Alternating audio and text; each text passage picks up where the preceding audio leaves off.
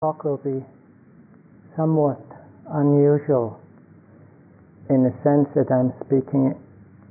what I'm speaking about is not directly, practically relevant to the meditation we do here.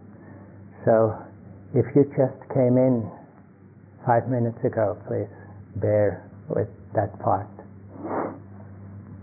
And if you have been here for 10 days, please bear with it too. It's about Bodhicitta, the altruistic, compassionate attitude of a bodhisattva, according to the Tibetan tradition. And maybe just this one word, which I might be using a few times for people who are not actually English speakers. Altruistic means concerned with others' welfare. I'll talk about the reflective contemplations that are used to develop the attitude and quality of mind, that wish or determination to go on one's spiritual journey for as long as it takes until all beings are liberated. That means quite a while. And though it might have no immediate relevance to our meditation approach here, I hope that it can give some inspiration, and perhaps it's also a way of pointing out possible avenues of spiritual practice. Many of you have done years of practice. Perhaps it might be interesting to hear what other traditions or other practitioners do. There are a few difficulties that can come with this presentation of this practice.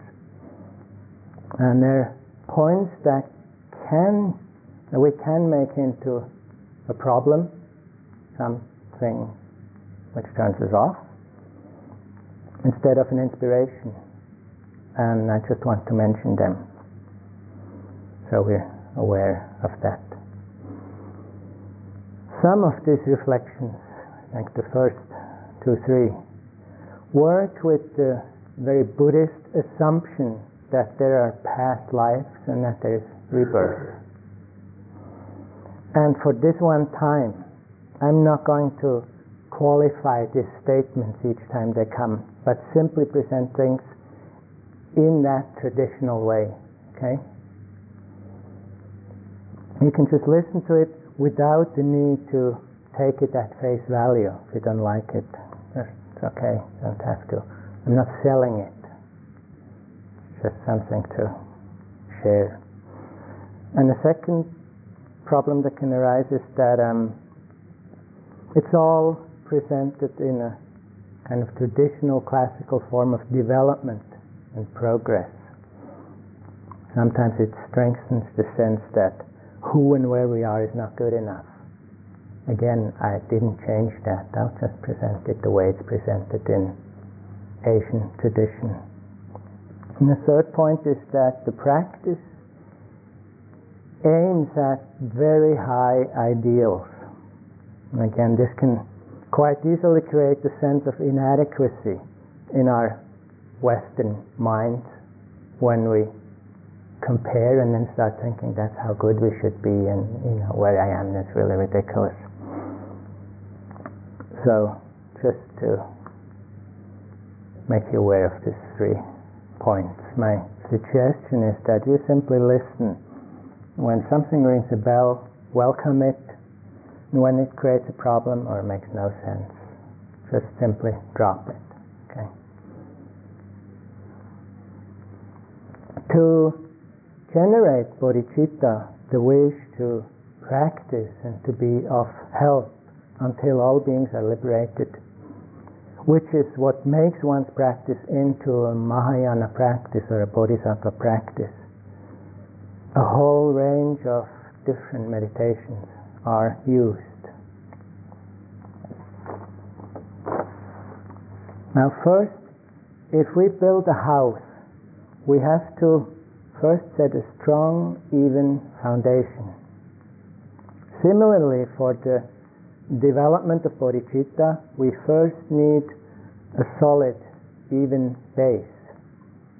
That base is a sense of equality in our relationship, or in our way of viewing all the different living beings.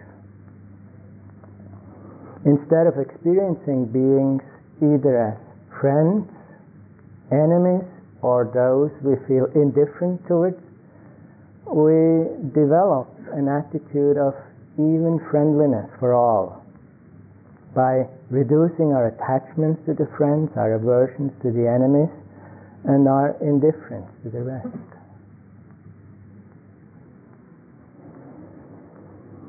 This is attempted first, of course, through the general reduction of attachment and aversion that comes through wisdom in our practice, as Christopher pointed out last night. But in addition, it is done by certain reflections or contemplations as follows.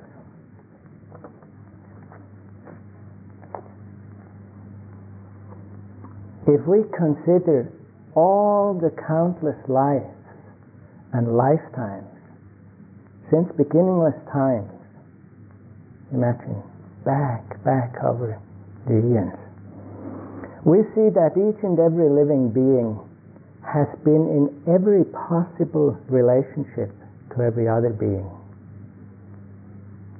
Having appeared in so many forms, we have been related to each other in so many, unthinkably many different ways. Our greatest enemies at other times must have been our best friends. In countless other lives, since lifetimes are beginningless, they must have many times been so close to us that our happiness was completely depending on them. Actually, even in this life, we can often observe and experience how close friends or even lovers can become enemies, or vice versa. It sometimes happens within hours or even minutes. We look at whole groups or whole nations. We look at the world, history, politics. We see whole nations go through these shifts. So grasping at someone as being our enemy somehow intrinsically doesn't really make sense. It makes even less sense when we consider that the suffering we experience through these so-called enemies is really the result of our own unskillful karma, of our own actions. We think they did it to us, but really that difficulty can only be experienced by us because somewhere in the past we caused the conditions for it. So we can't even really blame them for whatever they do. On the other hand, of course, the reverse is true for our friends. Our best friends at other times have been our worst enemies. They've abused us and hurt us and even killed us in many different life forms we took. As animals at times, they probably even devoured us. And until the day we will be free of this cycle of birth and death, this will happen again and again. As hard as it is to imagine. So why should we consider these people as so much better than others? The confrontation with and the exploration of these realities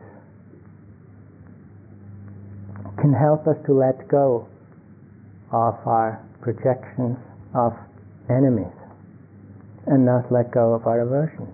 And it can help us equally to readjust our vision, sometimes like these pink glasses that we wear with respect to our loved ones, and thus loosen our attachments. In a similar manner, we can then remember all those countless beings who leave us indifferent, whose happiness and pain leaves us untouched. They have helped us and cared for us in the past, and they will do it again in the future. Even now, at times, it only takes a few words, or even just an eye contact to create a close link or even a relationship. Actually, in retreats, I think we have ample evidence of this happening, isn't it? So it's quite inadequate and improper not to care for some beings and to ignore them. I think for me, the Tibetan Lama Thupten Nyeshe was an incredible example for this, for someone who's living this practice. It seemed with him that whoever met him, even once, somehow was convinced that he or she had this special connection with him. Like that's how people would talk about him, even if they just met him once. There was this sense they were trying to tell you that, he really likes them more than anybody else. They're really special. And that was because that was true. It in a way. And it could be people he just saw the first minute of his life. There was that quality that nobody was really indifferent.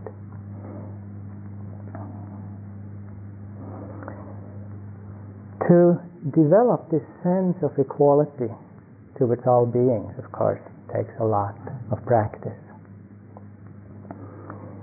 It is the basis for the next steps and further development along these lines. The next step, very interesting one, is to see all beings as one's mother.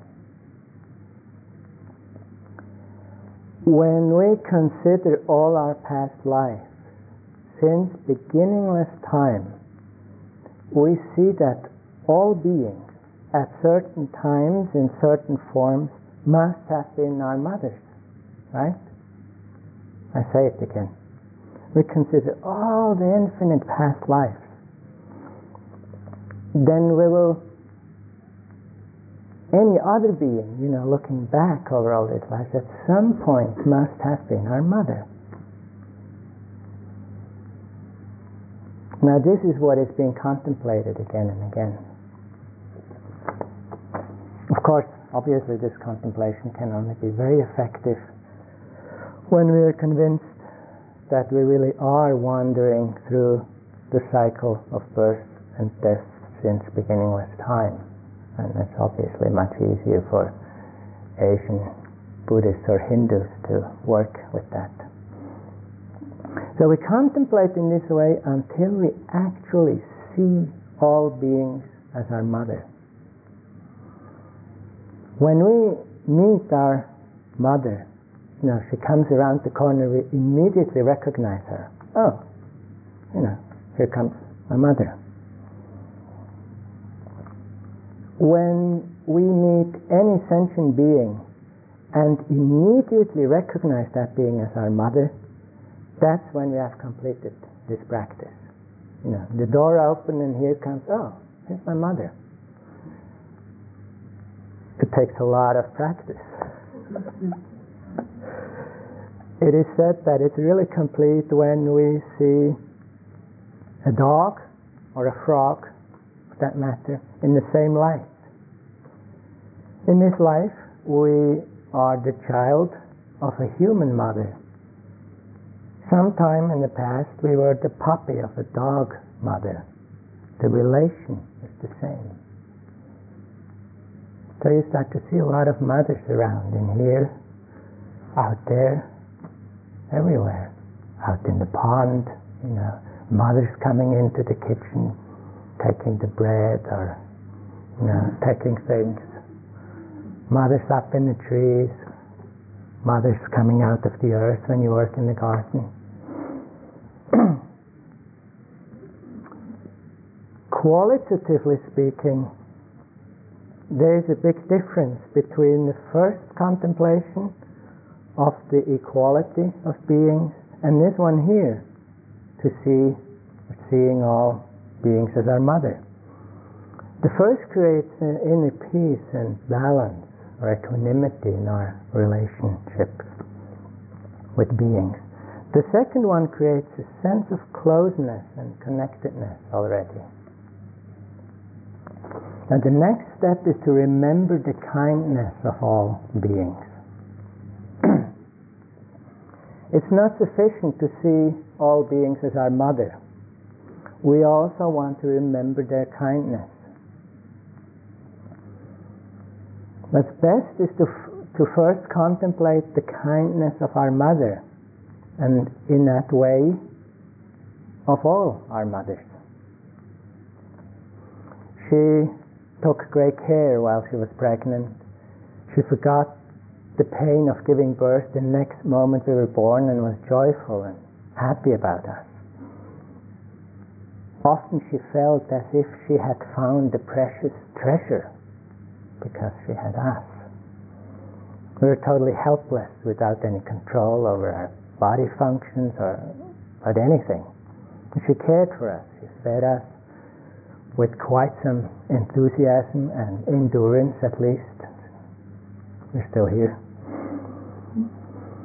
And very often when she looked at us and when she spoke our name, she even might do that now, she did it in a very special way, this kind of sweet way, caring way. And yet her laugh wasn't the response to something we had done for her, but simply the expression of her love and compassion. It was the obvious thing to do for her. She's helped us untiringly and endlessly. Some are still doing it now for us. And in many ways it's because of her kindness that we're able to develop a lot of the qualities we did develop. And of course, here comes the Western mind, of course sometimes she was a drag too. But her general attitude was always one in favor of our well-being, even if sometimes that was not so skillful. And it was without expecting that much compensation or reward.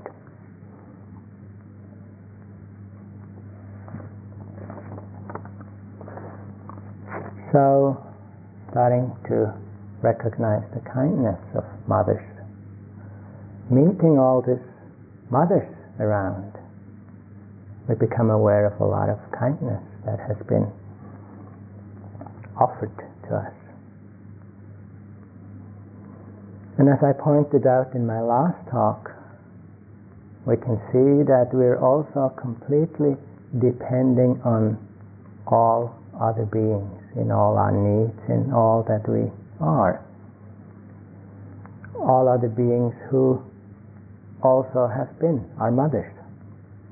We depend on them for our survival, our food, our clothing, our comfort, our pleasure. We're constantly and totally dependent on their work, their achievements, and so forth. When we look what it takes for a piece of clothing to be at our disposition, depending on what the material is, maybe take sheep, take shepherds, wool factories, textile and clothes factories, and all the work and all the people that involve. Or we can look at what it takes for a piece of bread for breakfast in terms of people and work that's involved. As I mentioned before, it takes the miners and the agricultural machine manufacturers and the farmers and the millers and the bakers and the shopkeepers and the people who do the shopping and the cooks, and it takes, again, all this mother beings who do all this work for us to get what we need. It's an endless chain of these beings, their work and effort. And of course, again, we can say that they're not doing it for us. Nevertheless, the advantage and the benefit we're getting anyway. That's why we wish to generate a sense of gratefulness and appreciation for them. And we reflect on ways and means how we could return and repay their kindness.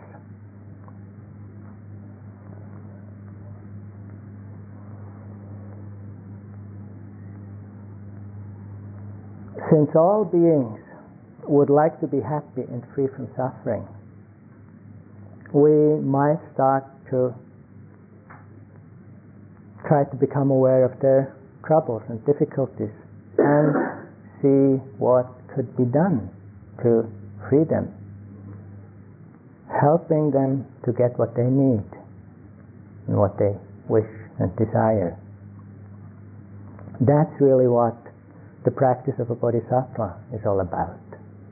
And it starts to come in at the point of equality, seeing beings as our mothers, recognizing their kindness and generating the wish to repay their kindness. When our attitude opens in that way and widens, and our scope widens in that way, that is what's called bodhisattva practice. We could say that our usual style or a usual style of Dharma practice is like the bright sun rays that come through some opening, some window, or somewhere into a room, and it gets bright and we can see things, it gets clear. Bodhisattva practice is said to be like the sunlight that floods the whole planet. It's vast. It's bright.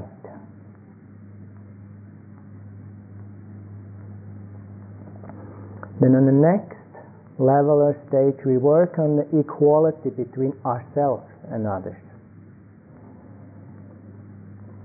We reflect and contemplate on the fact that we ourselves don't wish to have any pain whatsoever, any suffering whatsoever.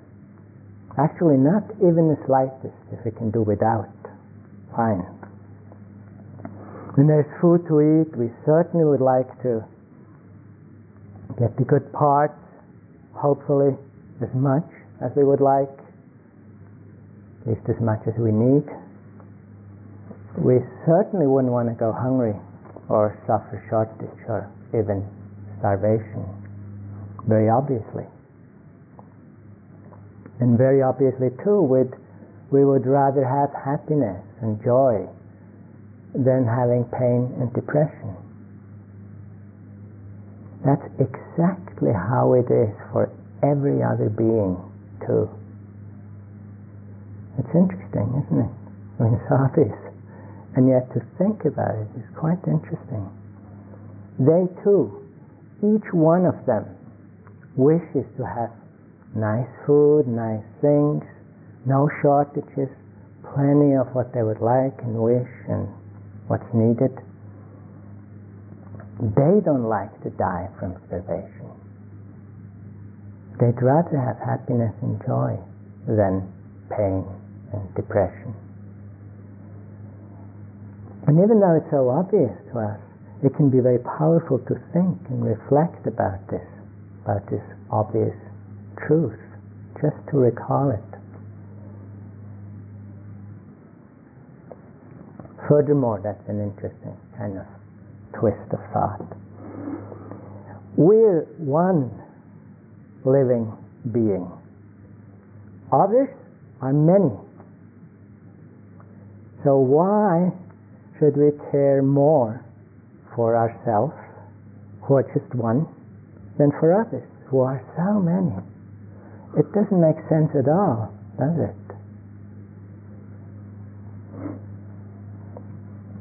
Or if you look in ourselves, the hand takes care of the wounded leg, even though the hand doesn't suffer the pain of the leg. It can feel quite all right when the leg is hurt, and yet it will be caring for the leg, even though the leg suffers. When others suffer, we want to be helping even though it's them who suffer, not us. Just as the hand and the leg belong to one and the same life, so do I, myself, and others belong to one and the same life. And the helping seems to be a natural thing to do.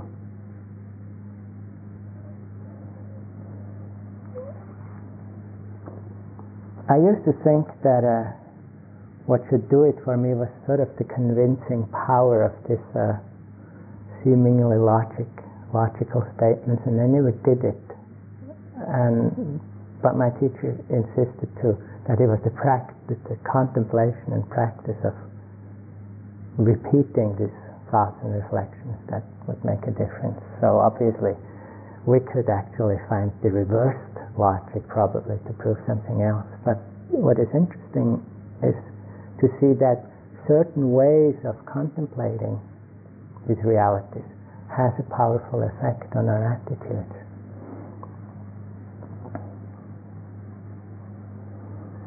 Then one is supposed to contemplate again and again on the disadvantages of an attitude of cherishing oneself, meaning the disadvantages of egotism, and the benefits of an attitude of altruism.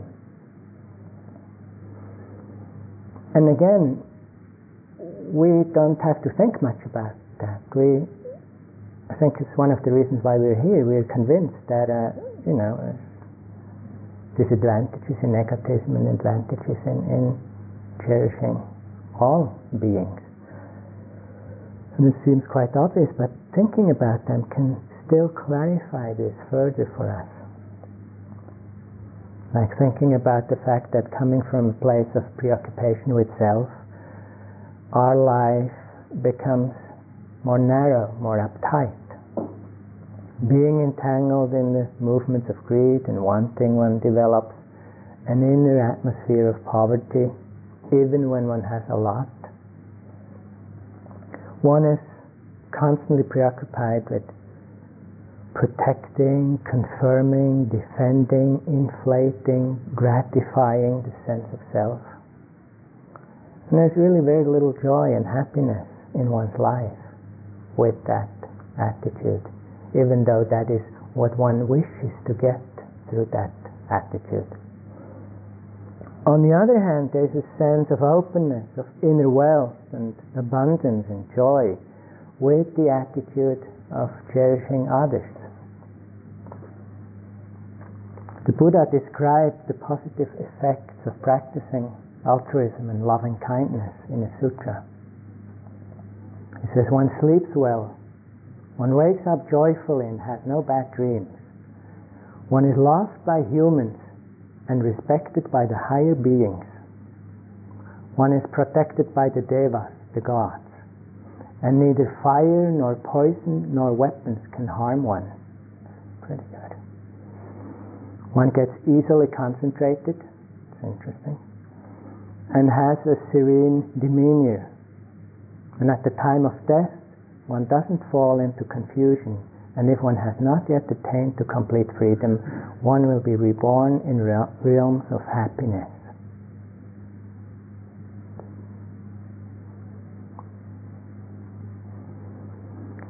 Also, Shantideva, the great Indian Bodhisattva poet, wrote about it. Whatever joy there is in this world, all comes from wishing others to be happy. And whatever suffering there is in this world comes from desiring oneself to get what one wants. And he continues, but what need is there to say much more? The childish just work for their own benefit only. The Buddha's work for the benefit of others. Just look at the difference between them.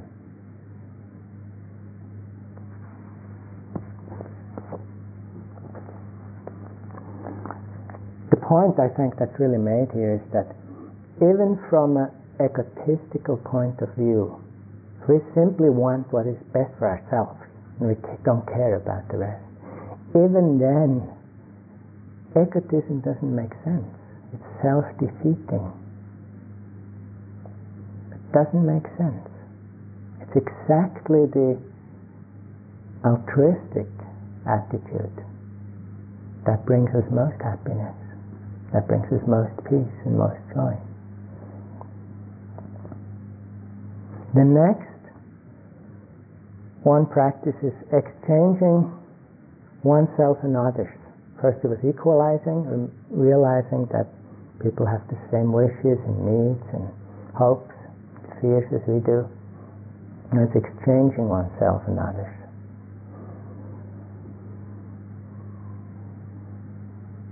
What one does is that, and this is a method that, again, this Shantideva introduces. He says, one observes and judges and criticizes others just the way one does that quite often in a non-dharmic manner, perhaps with envy or pride or ambition or whatever. But doing so, one puts oneself in the place of the other and looks in that manner on oneself. So we sort of stay judgmental as we are sometimes, but then place ourselves in that person's situation.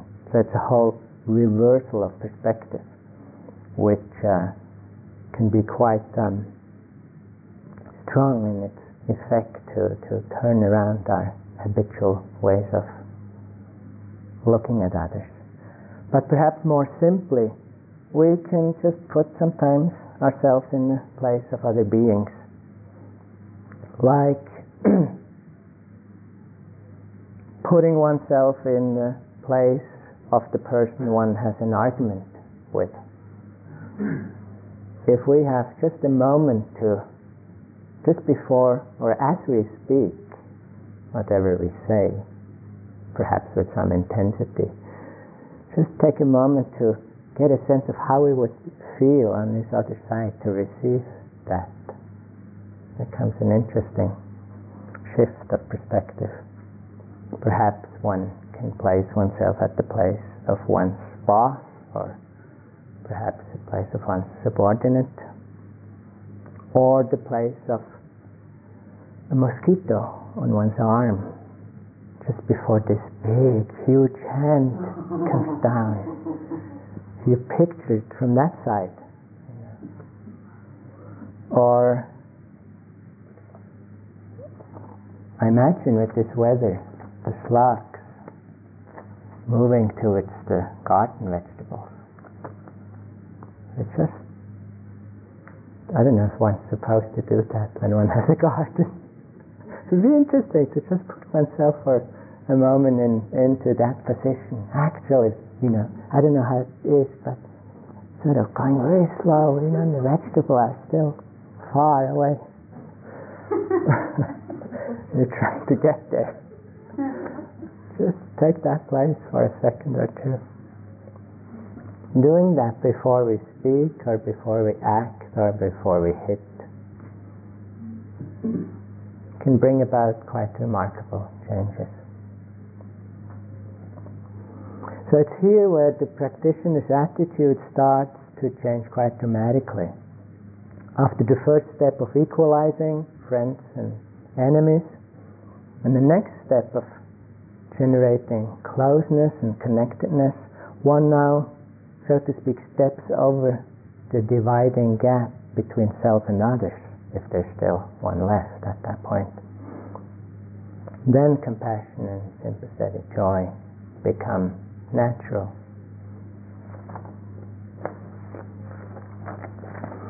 Then one begins the practice of what's called Tonglen, taking and giving.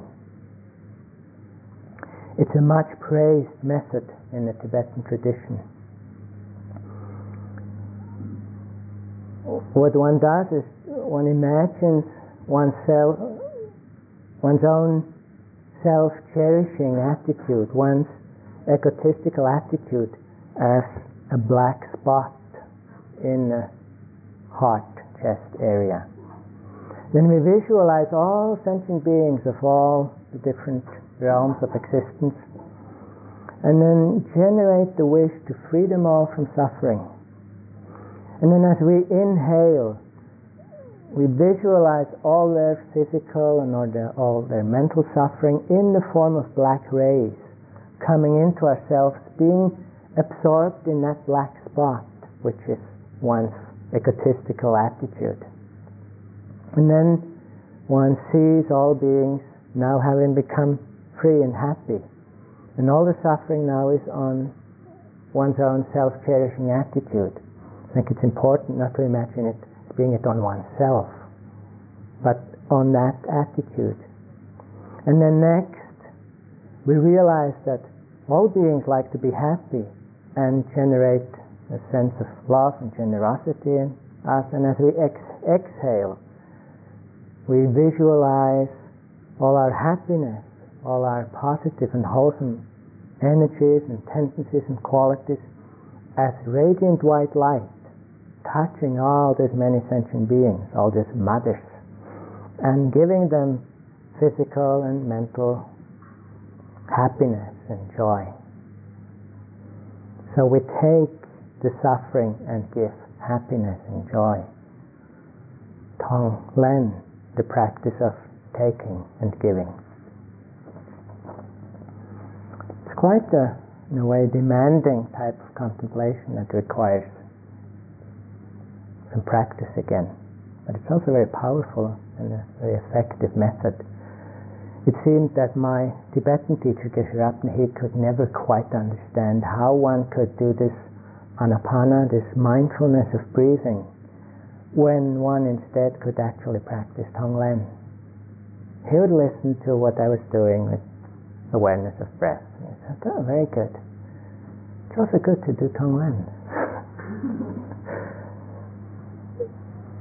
There are many complex variations to the Tonglen. Visualize taking away the hunger, giving food. I had one Lama, he had come to Switzerland just recently, so he saw all these supermarkets, and he was amazed seeing all these vast lines with food. And he said, you take their hunger and then you visualize, you offer Migros shops, that's what they're called in Switzerland, big supermarkets full of food to all your mothers, so you can get really into all this visualizing. Taking away their ignorance, giving wisdom, the whole range of difficulties one takes and benefits one offers. It's this practice, Tonglen, that creates the wish and the aspiration for a direct, actual altruistic engagement.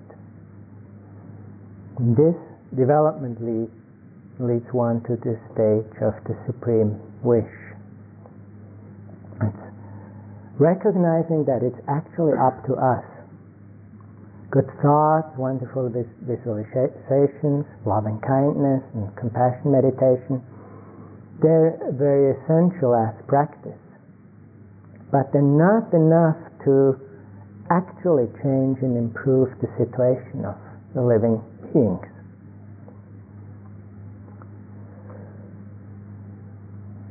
Tonglen can be very effective for oneself, but for the beings it isn't enough. So it means that we have to actually begin taking responsibility. Since it was us who received the kindness of the beings, it was us who received and receives even still the kindness of the mothers, why should we leave it to others to repay their kindness? So it's up to us. But to do this very well, we might be lacking the wisdom and the power necessary. It's fully liberated and realized beings, it's Buddhas, who have the best means to really help actively and effectively over endless periods of time. So that becomes our direction and our aim. And it isn't the direction out because of self-interest, but rather out of connectedness, out of deep compassion with all that lives, with all forms of life. with all mothers. At that point, Bodhicitta has actually arisen. That's the birth of a bodhisattva. That's what's really meant by bodhisattva.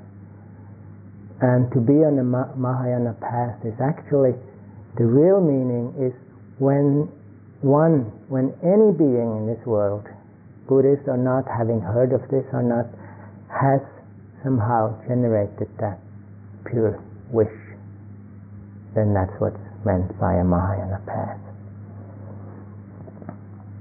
And this is the vow, or perhaps the inspiration, we could say, of a bodhisattva. Sentient beings are numberless. We vow to save them all. Inner conflicts are endless. We vow to end them all. The teachings are infinite. We vow to master them all. The Buddha way is inconceivable. We vow to attain it all.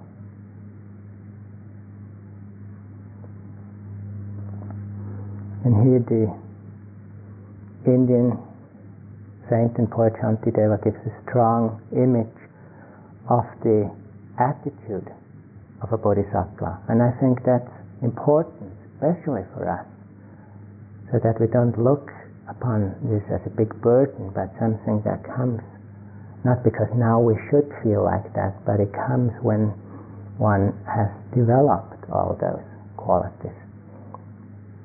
He says about the attitude of a bodhisattva, because he loves to pacify the suffering of others, the bodhisattva enters even the deepest hells joyfully, just as a wild goose plunges into a lotus pool.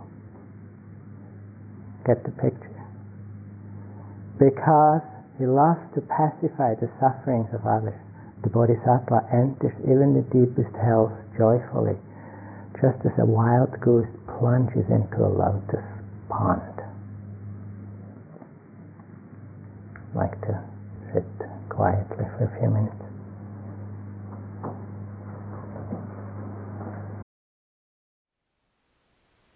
Thank you for listening. To learn how you can support the teachers and Dharma Seed, please visit dharmaseed.org/donate.